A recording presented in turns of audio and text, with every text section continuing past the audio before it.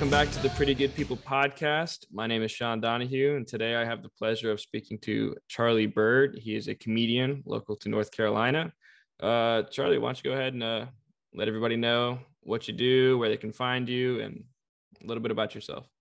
Yeah. So Sean said it best. So my name is Charlie Byrd. I just started doing stand-up in about January. So I'm about 6 months in. From Wake Forest, born and raised.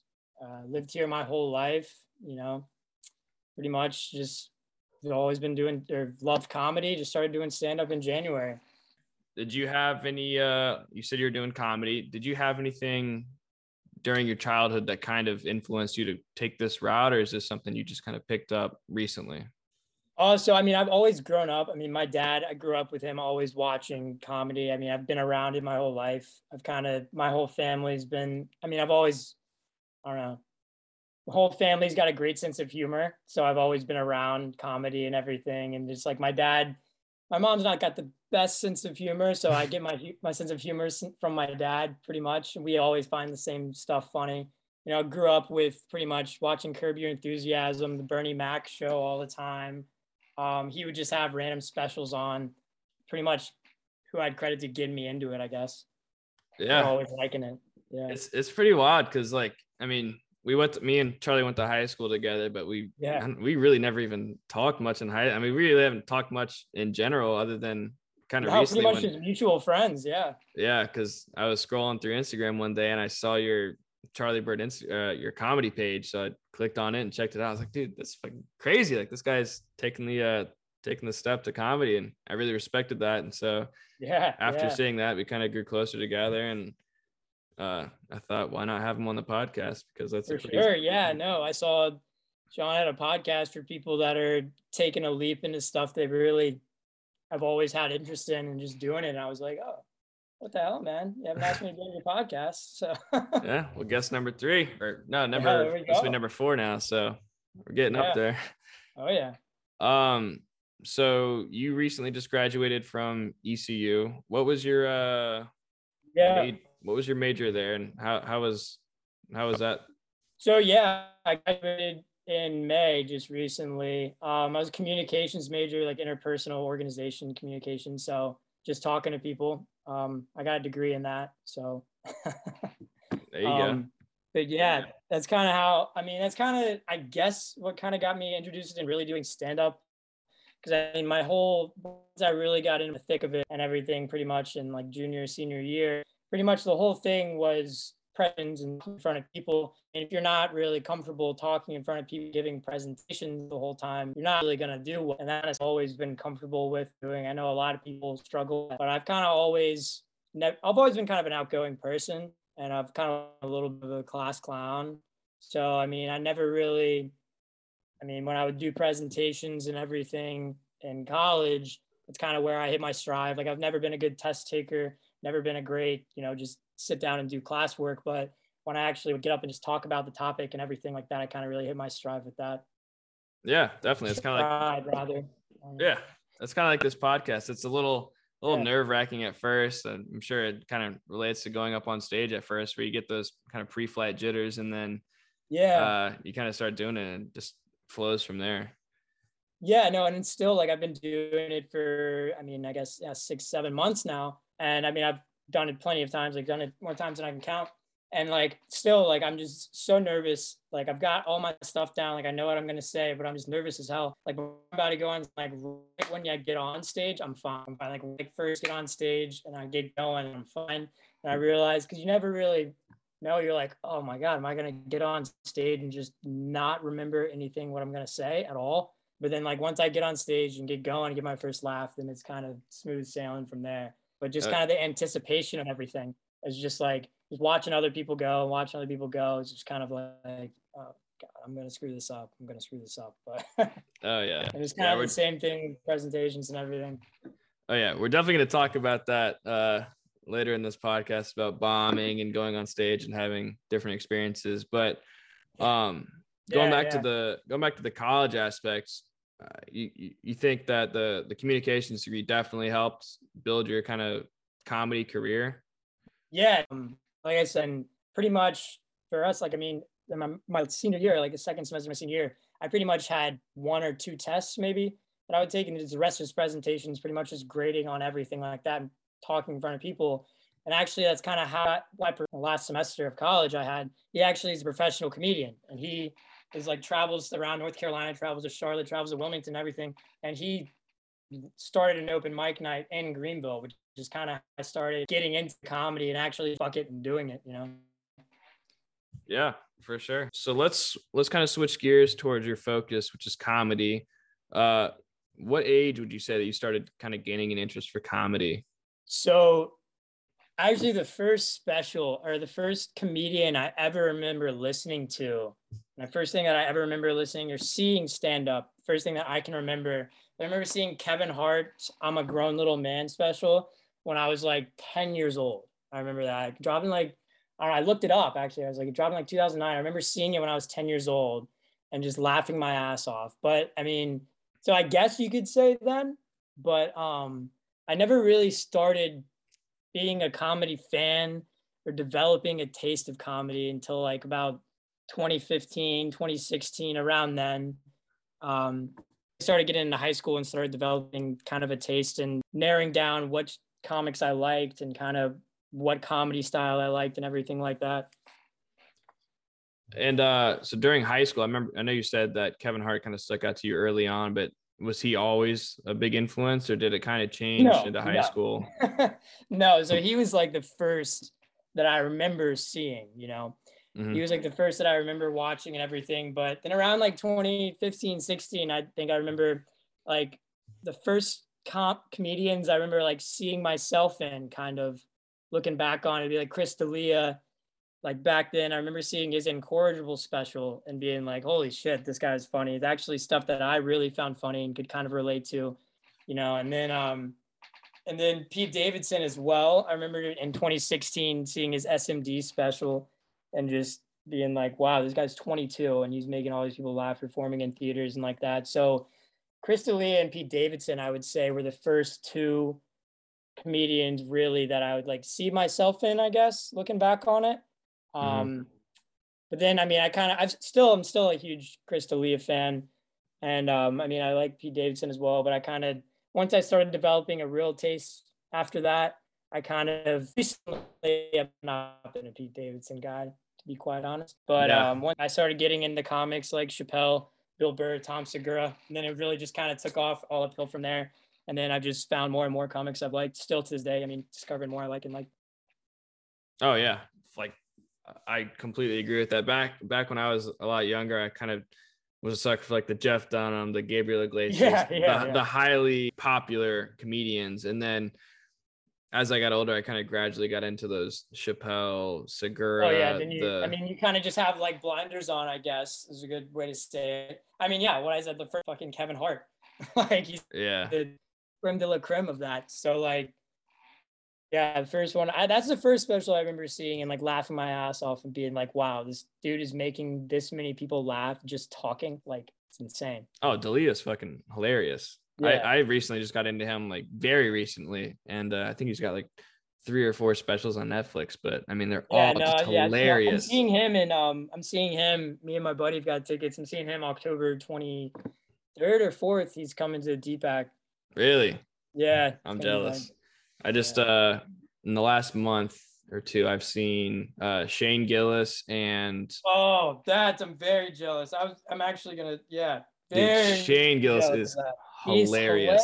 He's so funny. I just listened to the Protect Our Part, him, Mark Norman, Ari Shaffir on Rogan. Mm-hmm. Just listened to that recently, and that, oh my god, he's hilarious. Have you seen his Trump impressions? Oh, it's fantastic. Hilarious. He's got like, I think he did today I went through like an Instagram black hole of Shane Gillis. Really? And just like watching his like video. Yeah, the Trump speed dating video of him so on his funny. YouTube channel. Have you seen that? Oh my god, it's hilarious. Yeah. Well, I really hope he's kind of prepping for another special because I know he's got the one out on YouTube. This new material that he's got is unreal. Like I was like tears in my eyes, just hysterical the whole time. And so I've seen him, and then I saw Ryan Sickler. I don't know if you know who Ryan Sickler is. Yeah, I know. I listened to Sickler on Tom Segura on Two Bears One Cave this week. Hell yeah. He was on there. Yeah. Yeah. I listened to him on. I've never really gotten into his comedy. I kind of just like I've always heard the name, but I kind of just really noticed him on Segura's podcast this week or last week, one of those. Yeah, he fills in a lot for Segura or for like Kreischer whenever he's out of town. His stand-up was pretty funny. Yeah. I recommend checking out his podcast. It's a more kind of serious podcast. They kind of do deep dives on like people with really like crazy and traumatic stories, and it's pretty interesting. But he's a really cool guy. But definitely Shane Gillis was, takes the dude. They were just talking about it. Like you see Byrd Kreischer's the Fully Loaded tour. Oh yeah, been doing. Yeah, I'm pissed off because they're not really coming out west. They came all around. They came because it's Byrd Kreischer, like Shane Gillis, like Aaron Weber. He's on Nate Bargatze's podcast. Oh, Aaron Weber's hilarious. I love. Yeah, he's great. I've seen Nate. They were coming literally all around fucking North Carolina. Like they came to like 3 places in Tennessee, 3 places in South Carolina, and they went to like fucking Richmond. I was like, really? You're gonna come to all these redneck places and then not go to fucking North Carolina? Well, I'm surprised they didn't go to like the Durham Bulls Stadium because they're doing a bunch of those. They were doing all like minor league baseball games. Yeah, and I remember a while ago Bert mentioning the Durham Bulls Stadium in the Two Bears podcast, and I was surprised to see that they didn't go out that way, but they aren't coming in. That was like a fucking all-star. They had David Tell, they had Mark Norman, Carter Cruz was there, like doing something. Like I don't know, it just seemed awesome. Oh yeah, dude, the lineup that Bert's got for the Fully Loaded tour is unreal. Yeah, just the videos they've been posting about it too. Yeah. Well, I'm in Southern California right now, and they're like nowhere. Like none of the shows are coming like anywhere near me. Like they're gonna get canceled if they go near. Yeah, that's true.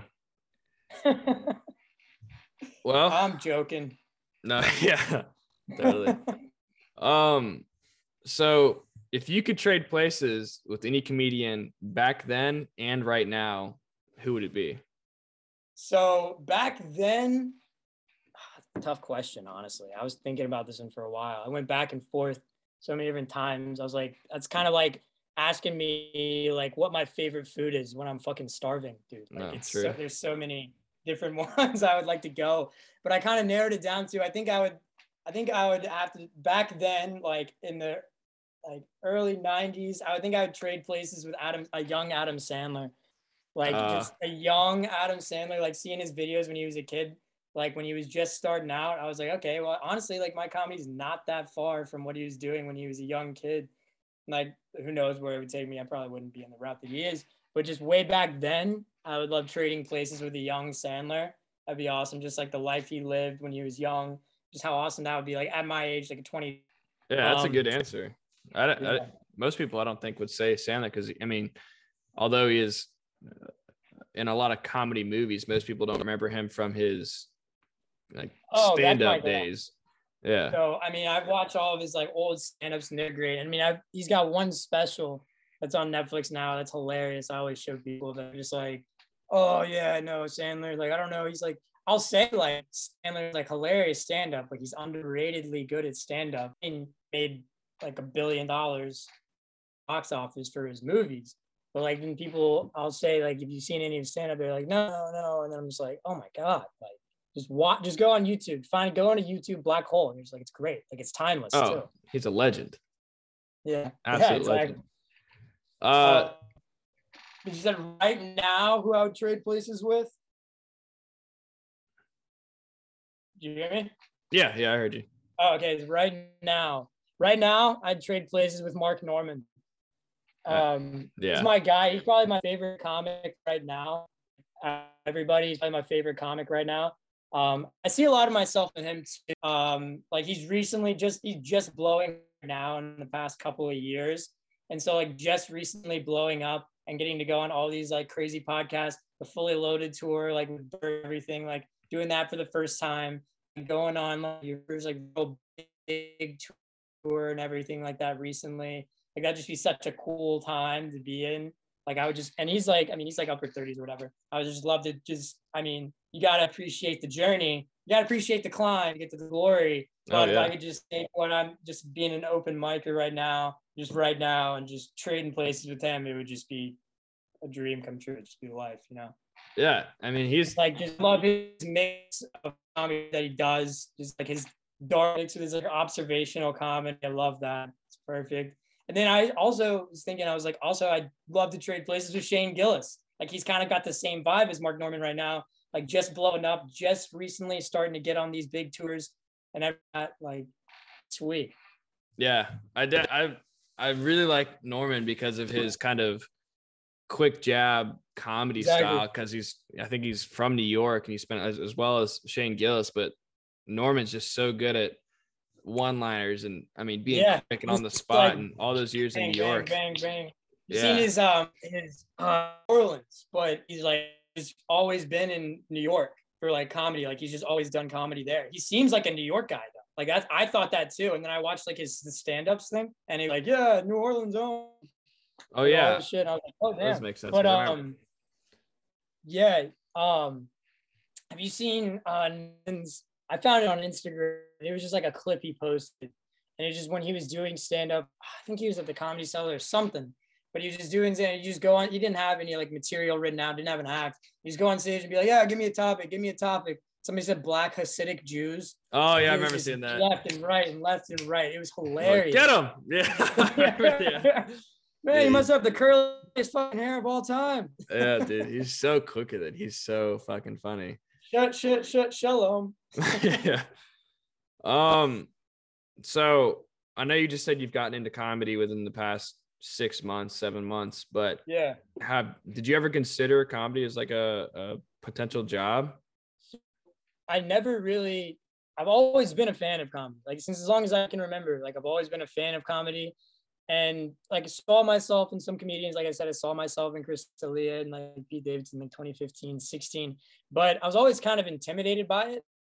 I wasn't smart enough to come up with material, like original stuff, let alone I just didn't think of myself as smart enough. I was like, oh God, like that's impossible. Like I could not do that. No way. And then I just really started. So like, I mean, say the end of my junior year. So 2 years, I guess around 2 years ago or last year, I became a fan of the comedy cut. Became a fucking comedy nerd. Just like all I would do was watch comedy. My friends would get annoyed with me because all I would do is put on stand-up or like try and put them on with new guys. Like, you gotta see this guy, you gotta see this guy. They're like, I don't give a shit. And I was like, that's all I would think about. I would do. Girls would get annoyed with me because I would just like try and show them stand-up guys and everything. And then I just started writing funny things down that would happen to me or like stuff I'd say that'd be funny. Like it would get a big laugh in front of my friend. Like everybody loves that moment. When you'd say something funny in front of your friends, everybody laughs and stuff like that. Like, so I just kind of, every time that I would come into a situation that like, I'd make people laugh with what I'd say, or like, I just come into a situation. One of my first jokes I wrote standing in line at Starbucks in the library in college. One of my first jokes I wrote about Starbucks, just about like I was standing in line and there was probably 10 other people in line and they were all girls like just ordering and they were ordering the same drink as me. And I was like, okay, that could be a funny joke. Yeah. And then like I'd like another one of my first jokes I wrote just like at the gym, intimidated by a guy who just like straight up took a bench I was going to work on. I was like, I'm not fucking my bench. All right. So like, then I started writing that. And then kind of just, like I said, when I had that professor who was leading the open mic nights, it kind of just all came to, I was like, okay, well, kind of writing this, let me just make it into a 5-minute thing, rehearse it, try to memorize it, and then just do it, you know. And I was like, all right, no one's gonna do it but yourself, you know, man. Like, you want to work in 8 to 5 for the rest of your life, or do you want to do what you actually like, you know? Oh yeah, I completely feel that. I find myself oftentimes writing down like, oh shit, that'd be funny, and I go to my notes app and I just write down the joke and like kind of how I'd word it on stage. But I've yet to take that material and organize it and get up on stage. I would love to at some point, but do it, man. So like, one of my roommates said when I started just kind of writing stuff, it'd be fun. One of my roommates that I lived with, he did the same thing. like he just like always started writing stuff. And he never, I was like, always like, dude, come on, let's get on stage. Let's get on stage. Like, come on. I'm like, I'm doing it. I'm fucking doing it. Like, come on. Like, come on. And he just still has it. I'm just like, dude, what do you have to lose? I just kind of looked at it. I was like, what do I have to lose? Nothing. Like, Yeah. if I care and suck and I hate it, I hate every second of being up, I'll never have to do it again. But you know what? Kind of worked out. So why not try it? Yeah. So kind of going back to the Mark Norman, I kind of find myself intertwined with like the dark humor side of comedy, like the Jesselnick, the Segura, the kind of like, ooh, punch. Andrew Schultz. Yeah.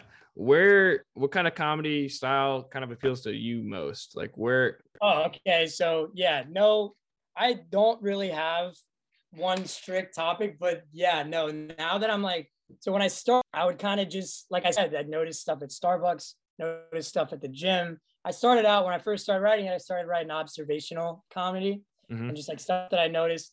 And then like also like when I first, just thinking about like my first act that I ever did, that I ever wrote.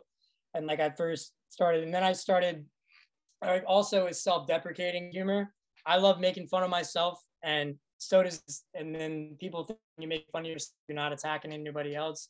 Like, and then that also works. So like when I first started out, it was really like self-deprecating and observational humor, like definitely observational. But I like to think of my humor as dark humor. Like the most, I would consider that my favorite type and refer to myself as darker. So like the more I've gotten better at writing, like the past 4 or 5 sets I've had were like dark. Like the last set I just did Wednesday, yeah, I made a Brittany Griner joke. That was just made a Brittany Griner joke. I said like, hey, did anybody catch the WNBA All-Star game last weekend? Nobody said anything. I said, yeah, me neither. I'd rather watch paint dry. And then like, and then I went, and then I was like, and then I said, oh, so it's kind of a shame that Brittany Griner couldn't make it though, huh?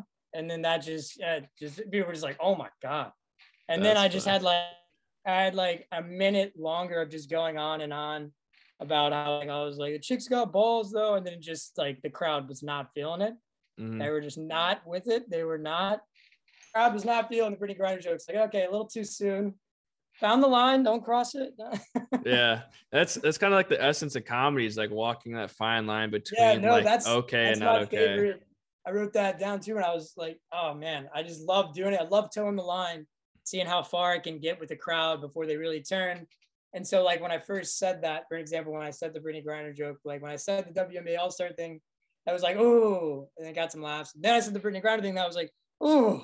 And then like I kept going, and everybody was just like, they were scared to laugh. They were like, I don't know if somebody's gonna hit me for laughing, but I was like, yeah, I'm the one saying it up here then. So.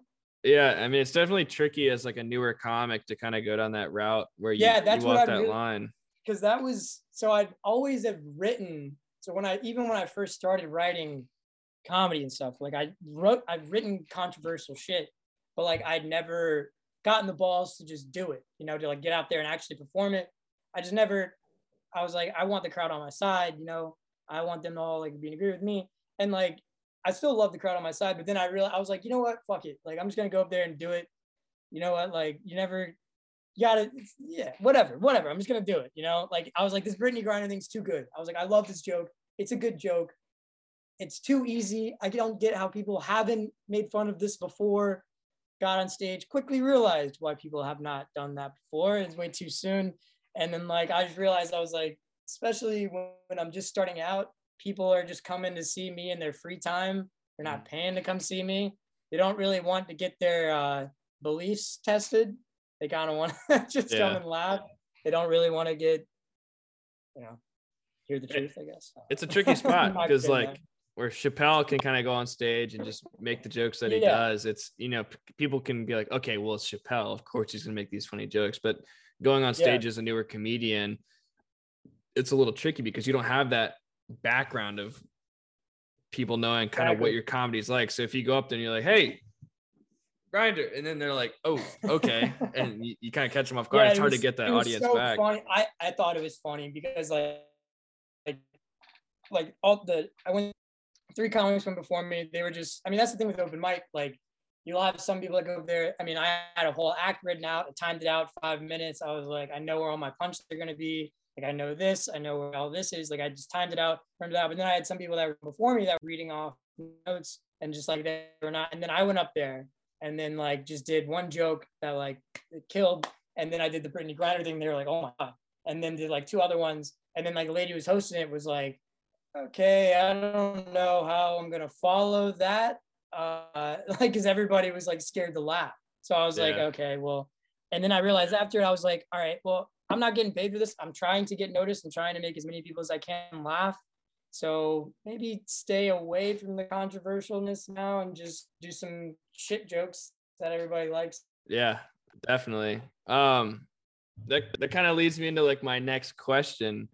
Other than the Britney joke, have you ever really like bombed on stage? And if so, like, what's that like? Oh yeah. So like, just disclaimer here: the Brittany Griner joke didn't bomb. It got yeah.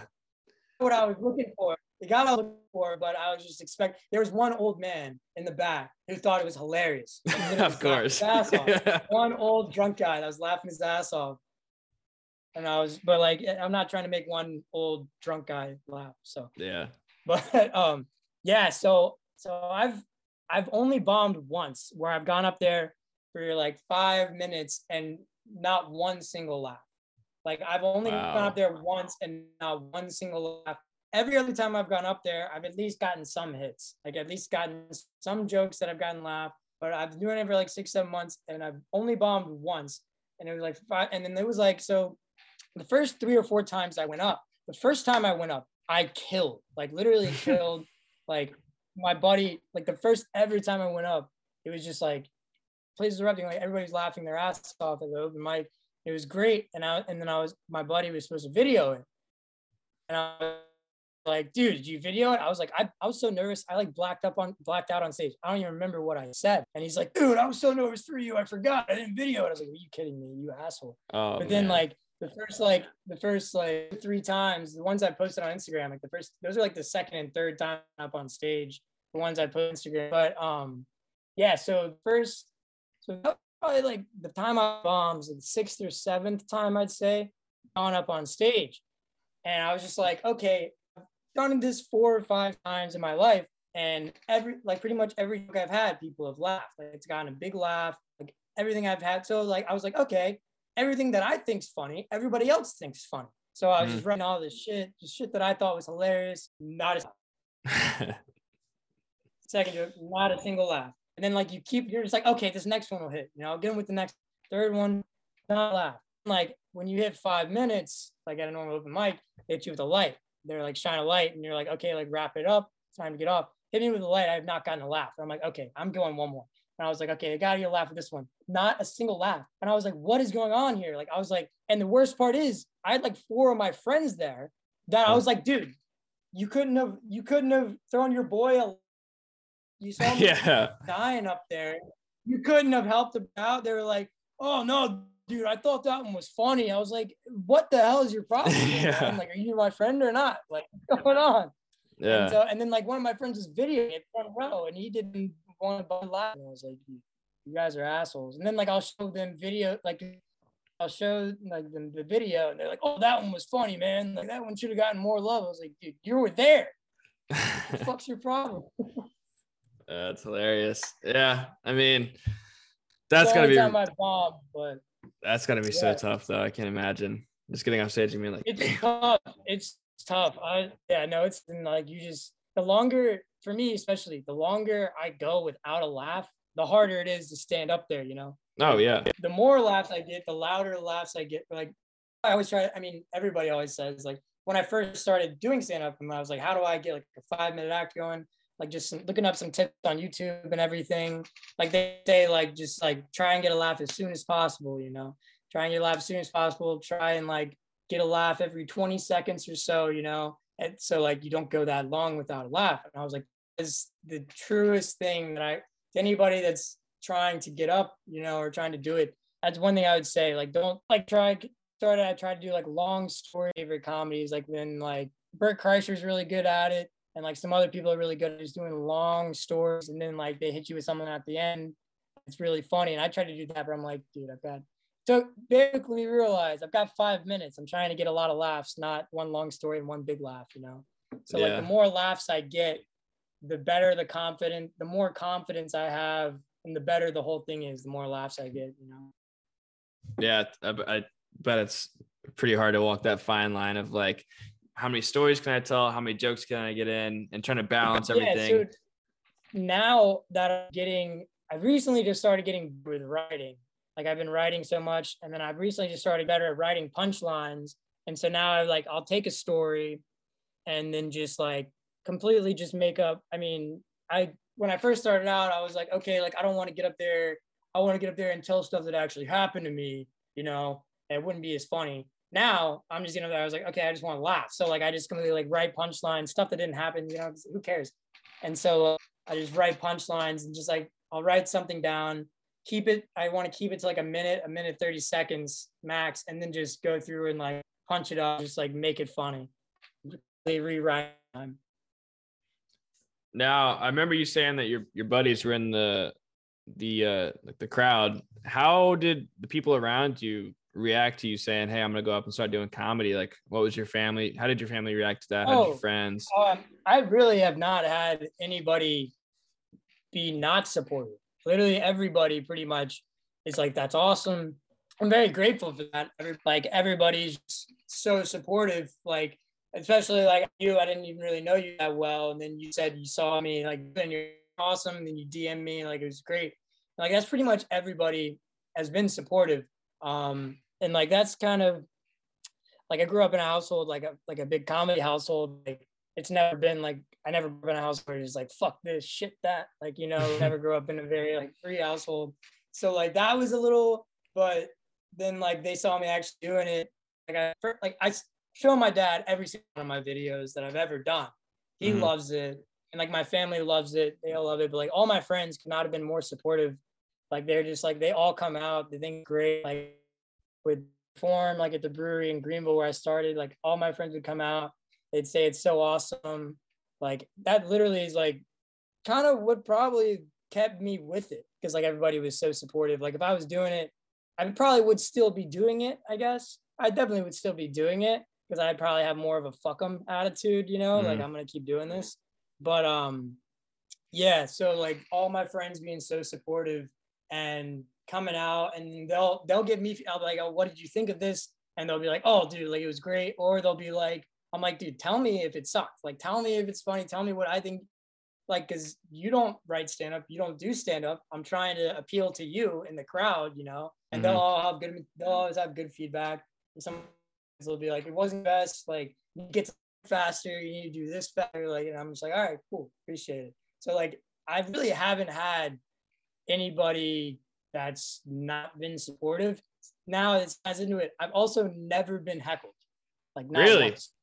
Never been heckled. Well, that's not once. That's, I guess, it could be a blessing and a curse. Myself here, probably gonna get heckled Wednesday, but we're we're gonna see, man. Because like I've always, I've just never been heckled. I don't know. We're gonna see. It'll definitely come at some point, But I'd be interested to see how you react to that, the first heckle. So will I. I don't know.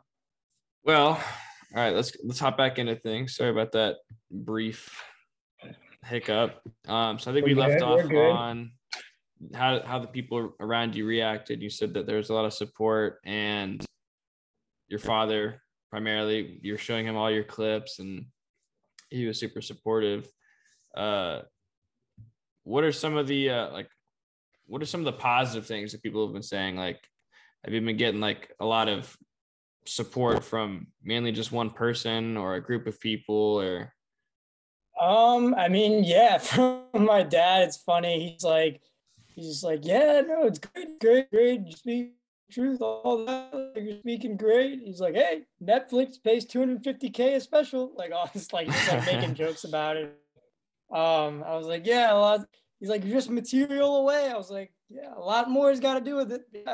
But yeah, so my dad's been pretty much my number one supporter. One of my great friends has as well. I mean, pretty much all my friends. I mean, so what they're saying, they're just like pretty much the same stuff I was saying. It's just like, if you love doing it, what's the point? Like, why don't let anybody tell you not to do it. You know, as cheesy as it sounds, you know, if you love doing it, just do it until you stop having fun with it, you know?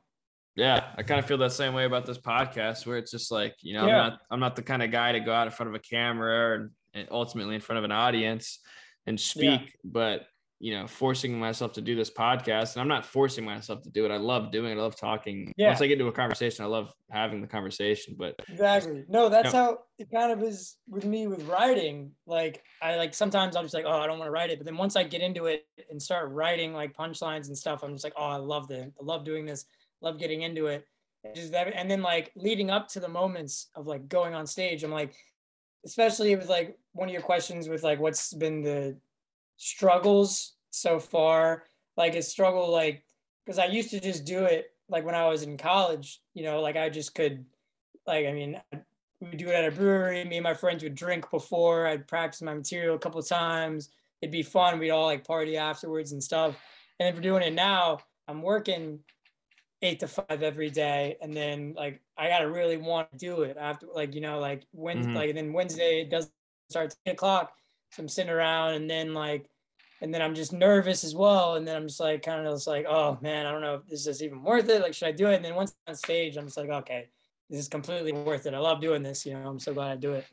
Yeah, likewise. I mean, with the time change, I mean, a lot of the interviews that I've done are back on the East Coast, so we have a 3-hour time difference, and I work full time as well, Monday through Friday. So coming back home, and then, you know, I'll have an interview at 6, but I get home at 5. I got to jump in the shower, clean up. I get all dusty and dirty at work. So I work blue collar jobs, so I get all fucking dirty, and then putting on like a nice set of clothes and hopping on the computer and doing a professional interview is, you know, you got to still really want to do it. And it's that wanting to do that kind of pushes you over the edge.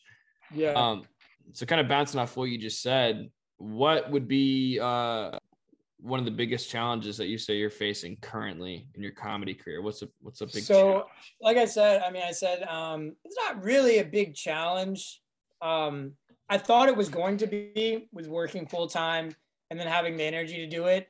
But honestly, like I write, like I'm doing construction sales, and I love doing what I'm doing. Don't get me wrong. Like I love doing what I'm doing, like selling. I'm talking to people all day. It's fun to do, pays the bills, obviously.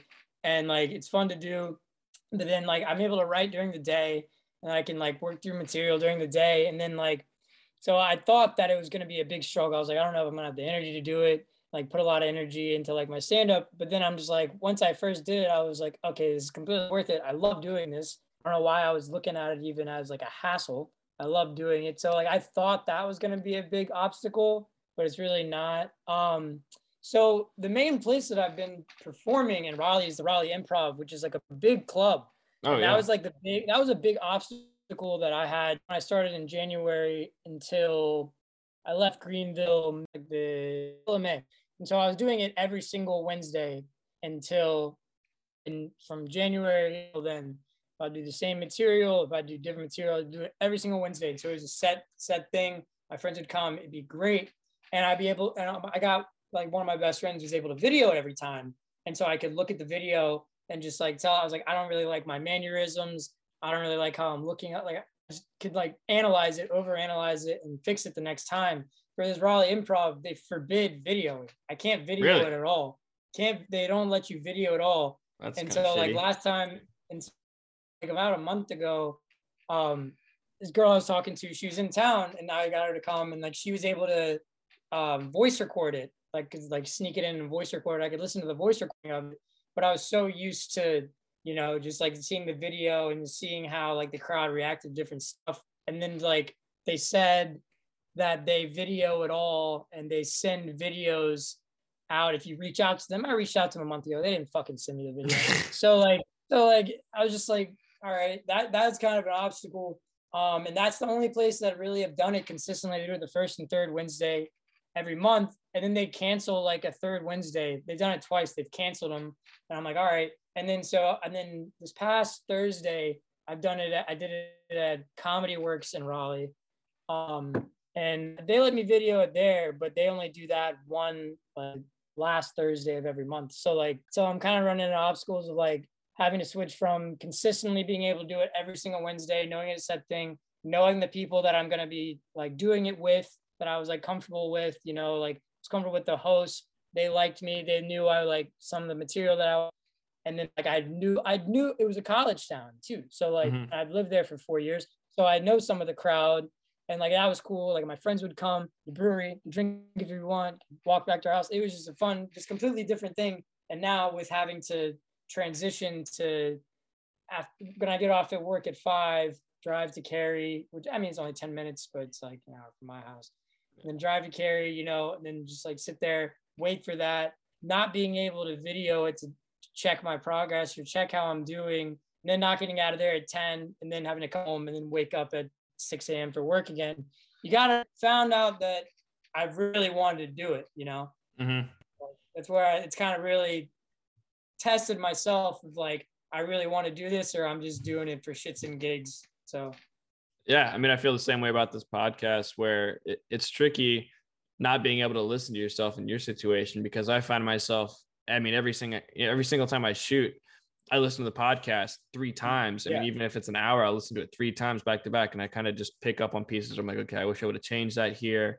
I should, you know, bounce off of what they say before asking the next question. So, you know, I'm building it. Like, really, I mean, it was more beneficial when I first started, because like it was just a lot of benefits. Now I'm so grateful that I started where I did, you know, with having like the environment I did with like my buddy videoing it and everything. I could like really pick up when I just started. It can just like completely just get stuff out of my mind that I didn't want to do on stage. So now that I'm in somewhere where I can't really video and it's a very professional environment, then I can like, I gotta be able to voice record it. The voice recording of, I've only performed at the Raleigh Improv like twice, and one time I couldn't even get somebody to voice record it. So like one time I got somebody to voice record it. It was nice to listen to, but like can't really on anything really from there, because I can't really watch myself, because main thing I'm watching videos like mannerisms, like stand up, literally everything you do, just doing a mind. So literally everything that you do throws into like, it's a factor into how you're doing, you know, how much the crowd's laughing and everything. So like just what you say is like a big fraction, but a fraction of what.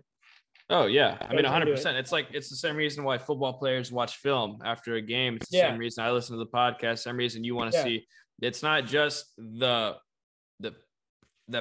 performance of what you're doing. It's how you do it and the way that you do it. So it's not, you know, just you saying the jokes. It's how you perform, your body language, and and most of the time when I get up on stage, I've gotten better at it, but like definitely the first couple times, I'm like, I don't know what the hell. Like I remember I know what I said, but like I pretty much blacked out up there. Like I don't really know what's going on. Like especially when like Raleigh Improv, like a pretty big club. Once I make everybody laugh there, like it's a roar of a laugh. So I'm like, after I get that, I'm like, oh shit, like I just keep going off that, and then it's like it's a great thing in the moment. But then like once I get off stage, I don't really know what's all going on, you know? Yeah, it's tricky because, you know, in the moment, you're not thinking about your hands in your pockets, you're mumbling, you're looking off to the side, and being able to watch that footage, you can correct yourself and say, okay, take your hands out of your pockets. If you have a punchline, come out, be open about it. And, you know, making those different mannerisms will carry your jokes a lot further than just, you know, saying the joke. For sure. So that being said, where do you see yourself in 5 years? Where would you like to see yourself in comedy in your career in 5 years? So in 5 years, I would like to see myself, I mean, not working my day job and just completely being able to support myself just doing comedy and traveling somewhere. I'm looking to move, I mean, out of Raleigh at some point, somewhere, looking at Nashville, Austin. They're great cities for comedy and for like up and coming aspiring comics. I mean, LA, people think LA, New York, Chicago, definitely, I mean, they're the best for comedy in America, but for somebody that's not getting paid for comedy, that's like, you're in an oversaturated market. That's very hard to do. So, and like that in the next months into the year, looking to move to Austin or Nashville or a city like that. And, you know, it's still working my day job, transferring to a branch over there, something like that. So working my day job, like, and then hopefully in 5 years time, I'm able to just completely support myself with comedy, getting paid, being a regular at a club. And then, well, yeah, hopefully in 5 years time, I guess being a regular at a club would be the main thing. Being able to make a living, pay my rent, pay the bills with just doing stand-up, just doing what I love, doing stand-up, making people laugh. And then, yeah, hopefully in 5 years, I'm able to be a traveling comic, being able to travel a country, maybe the world, even to just making money doing stand-up, Yeah, definitely. I mean, following the pursuit of happiness is kind of what this podcast is Yeah, about. exactly. And it's kind of like the motto of my life, where I didn't go to college. I just went straight into working on classic cars and hot rods. It's what I like to do. Yeah. And I didn't necessarily need a degree to do it. And not that college is completely out of the question. I mean, I still think about it sometimes, but for what I want to do and for what I love to do, that ultimately makes me happy at the end of the day, being able to podcast and work on these classic cars, and being able in 5 years to say, oh, I make money doing the thing that I love, is all that anybody I think could ask for. Exactly. Mark Twain. So when I got into comedy, I really I became a comedy, just straight up comedy nerd, and just looking at everything to do with comedy about like a year ago, when I really started like thinking I could do this stand up. And then like just told you, like I was annoying my friends, not much I was talking about it. So I talked about Mark Twain had a quote that really stuck with me. But apparently, I don't know if you know, but Mark Twain was in history is the first ever stand-up comic in America. And like he has a quote that really stuck with me. He says, "Do what you love to do so well that you get paid wages for it." Still working on the paid wages for it part, but yeah, try hard enough to make it happen, it'll happen. Yeah, I mean, I feel that with the podcasting. Yeah, I want to build it up big enough so that I can get advertisers and sponsors to, not only just pay for the podcast, but also pay for me to take a trip somewhere to film or to record with somebody who's made it, or like a big person who'd be for this podcast, and being able to sit next to them and have the podcast pay for it would be a huge deal. And ultimately having what you love pay for your life to do that is a huge thing. For sure. So bouncing back to the questions, what is the most important lesson that you've learned throughout your journey so far as a stand-up comedian? So just talking about comedy specifically, like yes. Doing stand-up specifically, or life lesson, I guess. I mean, you can dip into both, but primarily the comedy portion. So recently, so when I first started out doing it at a brewery and everything, sometimes I would just get laughs because I'd say funny stuff. I'd be speaking into a microphone and people would be drunk. It wouldn't even matter really what I would say. They just thought they were supposed to laugh. Mm-hmm. So like another obstacle, I guess, ties into this. So now, like, if I don't really make people laugh, I don't really say something funny, they're not going to laugh. I'm just going to, and then, so what I was telling you earlier, recently when I was just trying to go into dark humor, like to touch on the Brittany Griner joke and everything, that was not the crowd for that joke, And so you really got to, so a big lesson for me is like, you really got to cater to the crowd. And when you're not getting paid for comedy, you're trying to get paid for comedy. Mm-hmm. You got to make as many people laugh as you can, and really just cater to the crowd and give them what they want. Get the broadest level of comedy you can. A comic that's really good at that, Nate Bargatze's great at that. Like he's like the type of comic that even your grandparents would find funny. And like, he's great at that, just having like very agreeable comedy, And so like when I started out writing, that's kind of how it was. It was like observational. It was just very kind of vague. I'm getting into more specific stuff. Now I'm kind of learning when I'm getting into more specific stuff. Not all of it is always agreeable. And most of the time when it's not agreeable, people that aren't paying to see you aren't going to fucking laugh. Yeah, definitely. Yeah. I mean, Nate. And that's the end game, That's what I'm trying to do, make people laugh, make people happier. Yeah, Nate's one of those kind of special comedians where he's not, he does clean comedy, which is a really hard thing to do. That's the hardest I've found for me personally. That's the hardest to write. I love it.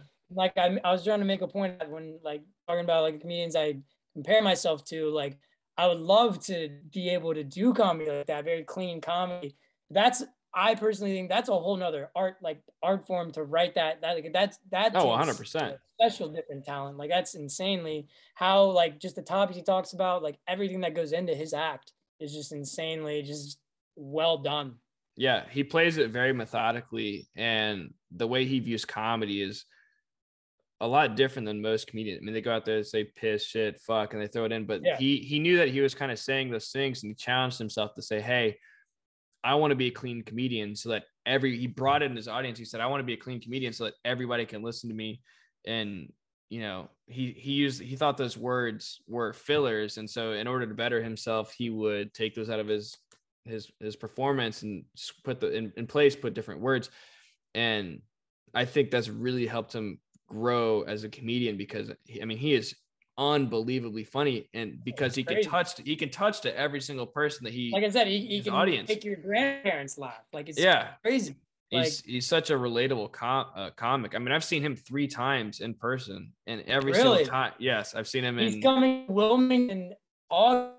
Yeah, August. I'm trying to go see him. Really? God, he's so fun. I've seen him in Raleigh. I saw him in Durham, and I saw him in Charlotte when he was doing the outdoor like theater performance. He's going to a Live Oak in Wilmington. It's going to be outdoors. I just saw Rainbow Kids Prize there. Really? And he's going there in August. I'm going to get tickets. Yeah, I mean, he's absolutely hilarious. And have you listened to his podcast? Maitland, I love it. I've listened to every single episode. Yeah, every single episode I've listened to. He's awesome. And great. It's just so uplifting, you know. Yeah, it's the people's podcast. It's just anybody can listen to it. It really is. It really is. Like I want like one part of me wants to get into that comedy, and another part of me is like very. George Carlin's my favorite comedian of all time. He's my goat. Like he's my goat, and like that's why I was kind of recently just turning the page, getting into controversial shit. Then again, I'm not getting paid for this at all, and I recently just realized that. I'm like, all right, well, people don't really see some fucking 22-year-old white get up there and talk about some controversial shit. They're not going to think it's funny. They're just going to think I'm an asshole. So like, I'm recently just kind of starting to realize that.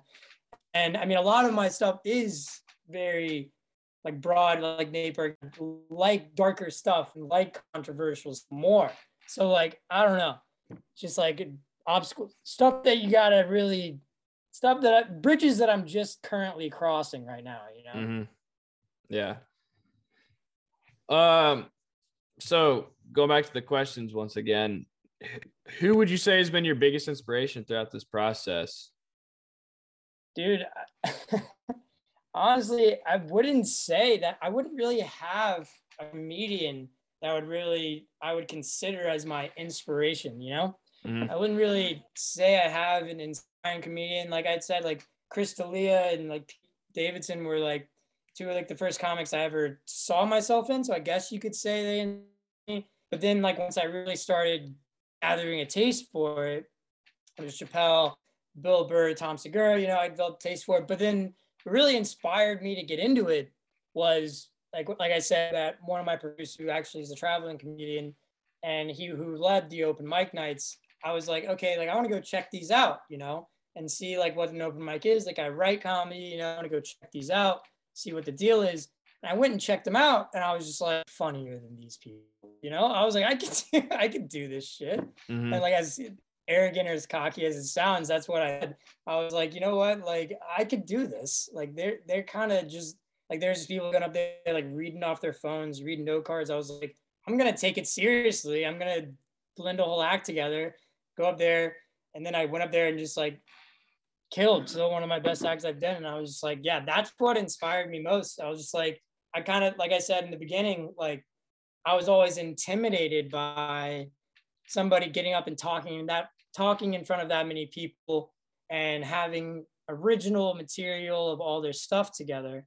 But then once I was doing it already for my major, I was like, I'm talking in front of 50, 100, 200 people on a daily, weekly basis. I was like, and I'm talking about stuff that I don't give a flying shit about. I was like, if I talk about stuff that like my opinions, like stuff that I think's funny, most of the time when I talk, people laugh, people find it funny when I say stuff, my own opinions on stuff. As a person I am, people think it's funny. And so I was, you know what, like, whatever. If I get up there and it sucks, it sucks. But then I was like, all right, well, if I actually have something that I care about and want to put work into, it'll be funnier than I did. So I guess that seeing something happen that I always overestimated and then seeing it happen right in front of me, I guess that's what inspired me. Really a person. Yeah, that's a fantastic answer. Just kind of the broad selection of wanting to do comedy, I guess, is being your biggest inspiration. That's a different outlook on it. It's pretty interesting. Well, to kind of close this out, I have this one final question that I want to ask all my guests, and it kind of tends to be a little bit of a stump, but I think it's an important question to kind of ponder on yourself. And that question being, what makes you a pretty good person? Pretty good person. I mean, I never really have a bad intention for anybody. I never want to be the person that makes people feel bad about themselves or anything. And from a comedy standpoint, in my 22 years of life, a lot of things have changed in my life. A lot of different aspects have changed my life. One thing, since I can remember since I was a kid, the one thing that's constant in my life that I've loved doing is making people laugh. I've always loved making people laugh. It's one of my greatest joys in life.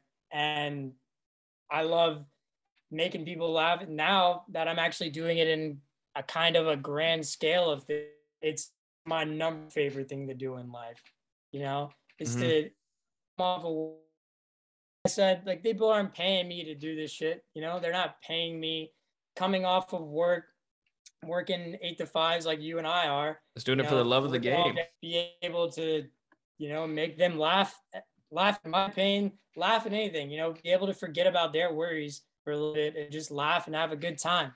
And it kind of ties into your question you had about why would comedy be important to me? Like, comedy is important to me because I think really people in this world, like especially nowadays, take themselves too seriously. I personally think. I think a lot of people take themselves too seriously.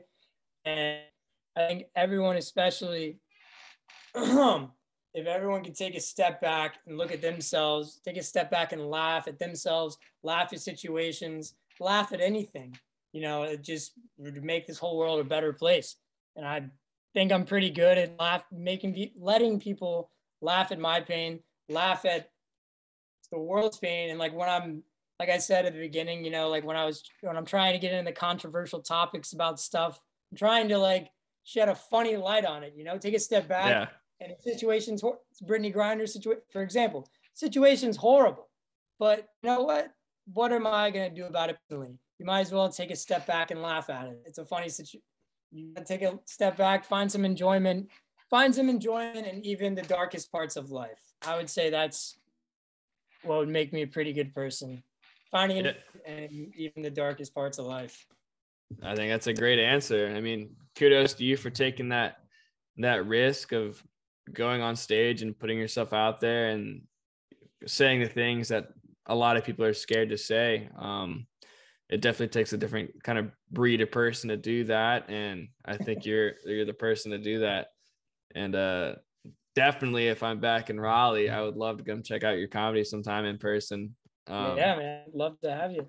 And I really loved having you on the Zoom call today on the pod. Love talking about it, dude. Anytime. If you want a part 2, I'm here. Definitely. Yeah. I mean, I want to get a 1-year growth of all my guests and kind of keep them on the podcast. That'd be awesome. And keep track of their journey and see how close or how they're achieving their goals and what they've learned and what they wish they didn't do in the past year. I think it's really important to keep kind of that progress chart of what's going on. That'd be awesome. Be awesome. Well, cool. To close this out, I'd like you to plug all your social media, your upcoming events, where people can find you. So I'm in Raleigh this Wednesday. I'll be at the Raleigh. It's in Cary. If anybody out there is local listening, it's in Cary. I don't know the address off the top of my head. Don't really care enough to look it up. But yeah, where you can find my stand-up trying to post as many videos as I can. But like I said earlier, I'm kind of at the point where I'm not really being allotted to take videos of my own comedy. I'm trying to post as many clips as I can about my stuff. So it's at Byrd Comedy, Byrd with a Y, Byrd Comedy on Instagram. That's pretty much where I'm at, where anything will be that I'm posting about comedy. Sounds good, Charlie. Well, I appreciate you coming on the podcast today, and I really enjoyed talking to you. And I wish you well on your comedy adventures. I look forward to talking to you soon. Yes, sir. Have a good one. All right, buddy. See you later.